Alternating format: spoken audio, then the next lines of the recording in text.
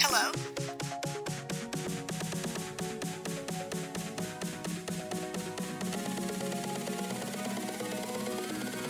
Yes. This is The Edge.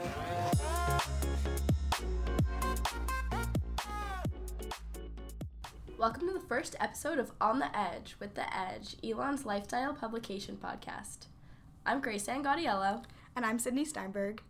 And we're here to talk about those topics that are just sort of on the edge of society, of pop culture, of the college discussion norm, really just on the edge of what's comfortable.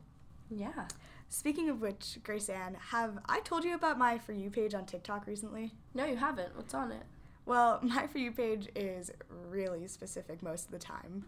Basically all of the time. Yeah, mine too. and the end of August and lately I've kind of been on sex worker TikTok. Okay. I can't say the same, but I'm interested. Well, so lately it seems like people, particularly sex workers, are really up in arms over Onlyfans, that paid private subscription site that's known for private pornographic material.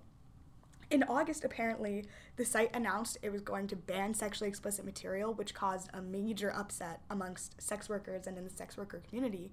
And then they overturned the ban in 6 days. Oh, wow. This was my latest encounter with OnlyFans. I was in California over the summer. I feel like OnlyFans got more popular during the pandemic. And, Definitely did. And, so I was in California with my best friend and her grandma loves to talks to literally everyone that we pass by, and we were on the beach. It was a pretty private beach, so not many people, but there are two people taking pictures of each other in a very interesting way. When we weren't with her grandma, she was up by the parking lot. She ran into these two people, and she was asking them, like, what they were doing, like, what the pictures were for, if they were models, and they said that they were husband and wife in the porn industry, and their platform was OnlyFans. Oh, wow. Yeah, so when she came back and told us, and, like, told my best friend's mom, we all were like, oh my gosh, like, I bet that was such an uncomfortable situation. And she's like, no, it wasn't at all. What's OnlyFans? Like, they were so cool. They were so nice. And, like, I feel like the people who are involved on these, like, sites are so confident in what they do. Totally, yeah. Yeah, exactly. It seems like OnlyFans is sort of making people feel more comfortable with the idea of, like, creating this kind of sexually explicit content, partly because of TikTok, I feel like, because we see it all over our TikTok pages. Yeah, and especially the, like, well-known creators that jumped onto it. I've heard people like Bella Thorne and Cardi B have started channels. Yeah, I've heard of Tana Montague. Oh, yeah. But OnlyFans was created back in 2016, which was a little while ago, and it was originally designed to be a platform for any creator to sell their original content.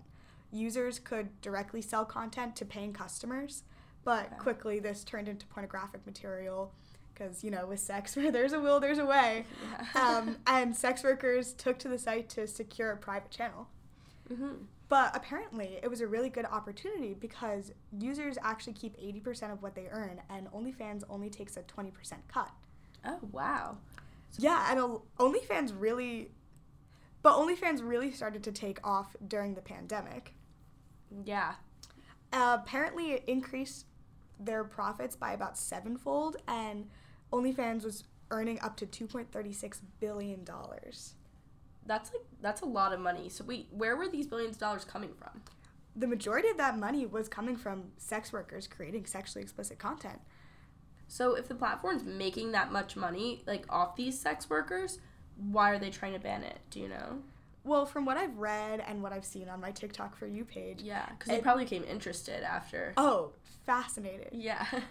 It seems like it kind of purely is an image move that OnlyFans was sort of forced into because of credit card companies and the banks not wanting to be associated with this pornographic material. Yeah, did you get most of this information on TikTok? I started hearing stories on TikTok from different creators on OnlyFans who took to TikTok to express their outrage about this ban, because from what a lot of them were saying, they were like, hey, OnlyFans, you know, we took to your platform and we brought you users to come in and pay money for our content that we're creating. Because they made them blow up. Exactly, yeah. And they're like, hey, we made you a household name, and now you're the one who's taking this opportunity away from us. And I feel like that's been a struggle for sex workers since since forever, is they're constantly, you know, being treated poorly and shoved to the back of society. But as we know, it's a huge industry. People just want to spend their money on sex, but clearly they don't want this association with it. Also, I feel like it's crazy how TikTok has, like, it's, like, created such, like, niche communities. Like, this has, Definitely. like, nothing to do with, like, OnlyFans, but, like, I liked, for example, like, one astrology video. Like, I'm a Virgo, so I liked a Virgo video. And now I'm connected with, like, the whole astrology community and, like, everyone who's, like, invested in it and, like, what astrology goes with it, like a Virgo and a Pisces and so it's crazy how, like, TikTok can do that, and it can blow up such, like, individual interests. Do you know what I mean? Exactly. Yeah, that's how I feel being on the viewing side of all this. Yeah. And a lot of creators on OnlyFans actually, like, will share tips about how to start a successful channel on TikTok. Yeah. And some of these videos have thousands and thousands of views, and the coolest part is how accessible they make this all seem. Mm-hmm. And I'm sure TikTok's viral nature and, you know, the quick sharing of these video threads only helped increase the number of creators on OnlyFans' website. Yeah, because, I mean, you probably saw, like, you were probably just scrolling through your TikTok one day and saw, like, wow, this is an interesting story, let me like the video, and then all of a sudden your whole For You page was filled with it. Exactly, yeah.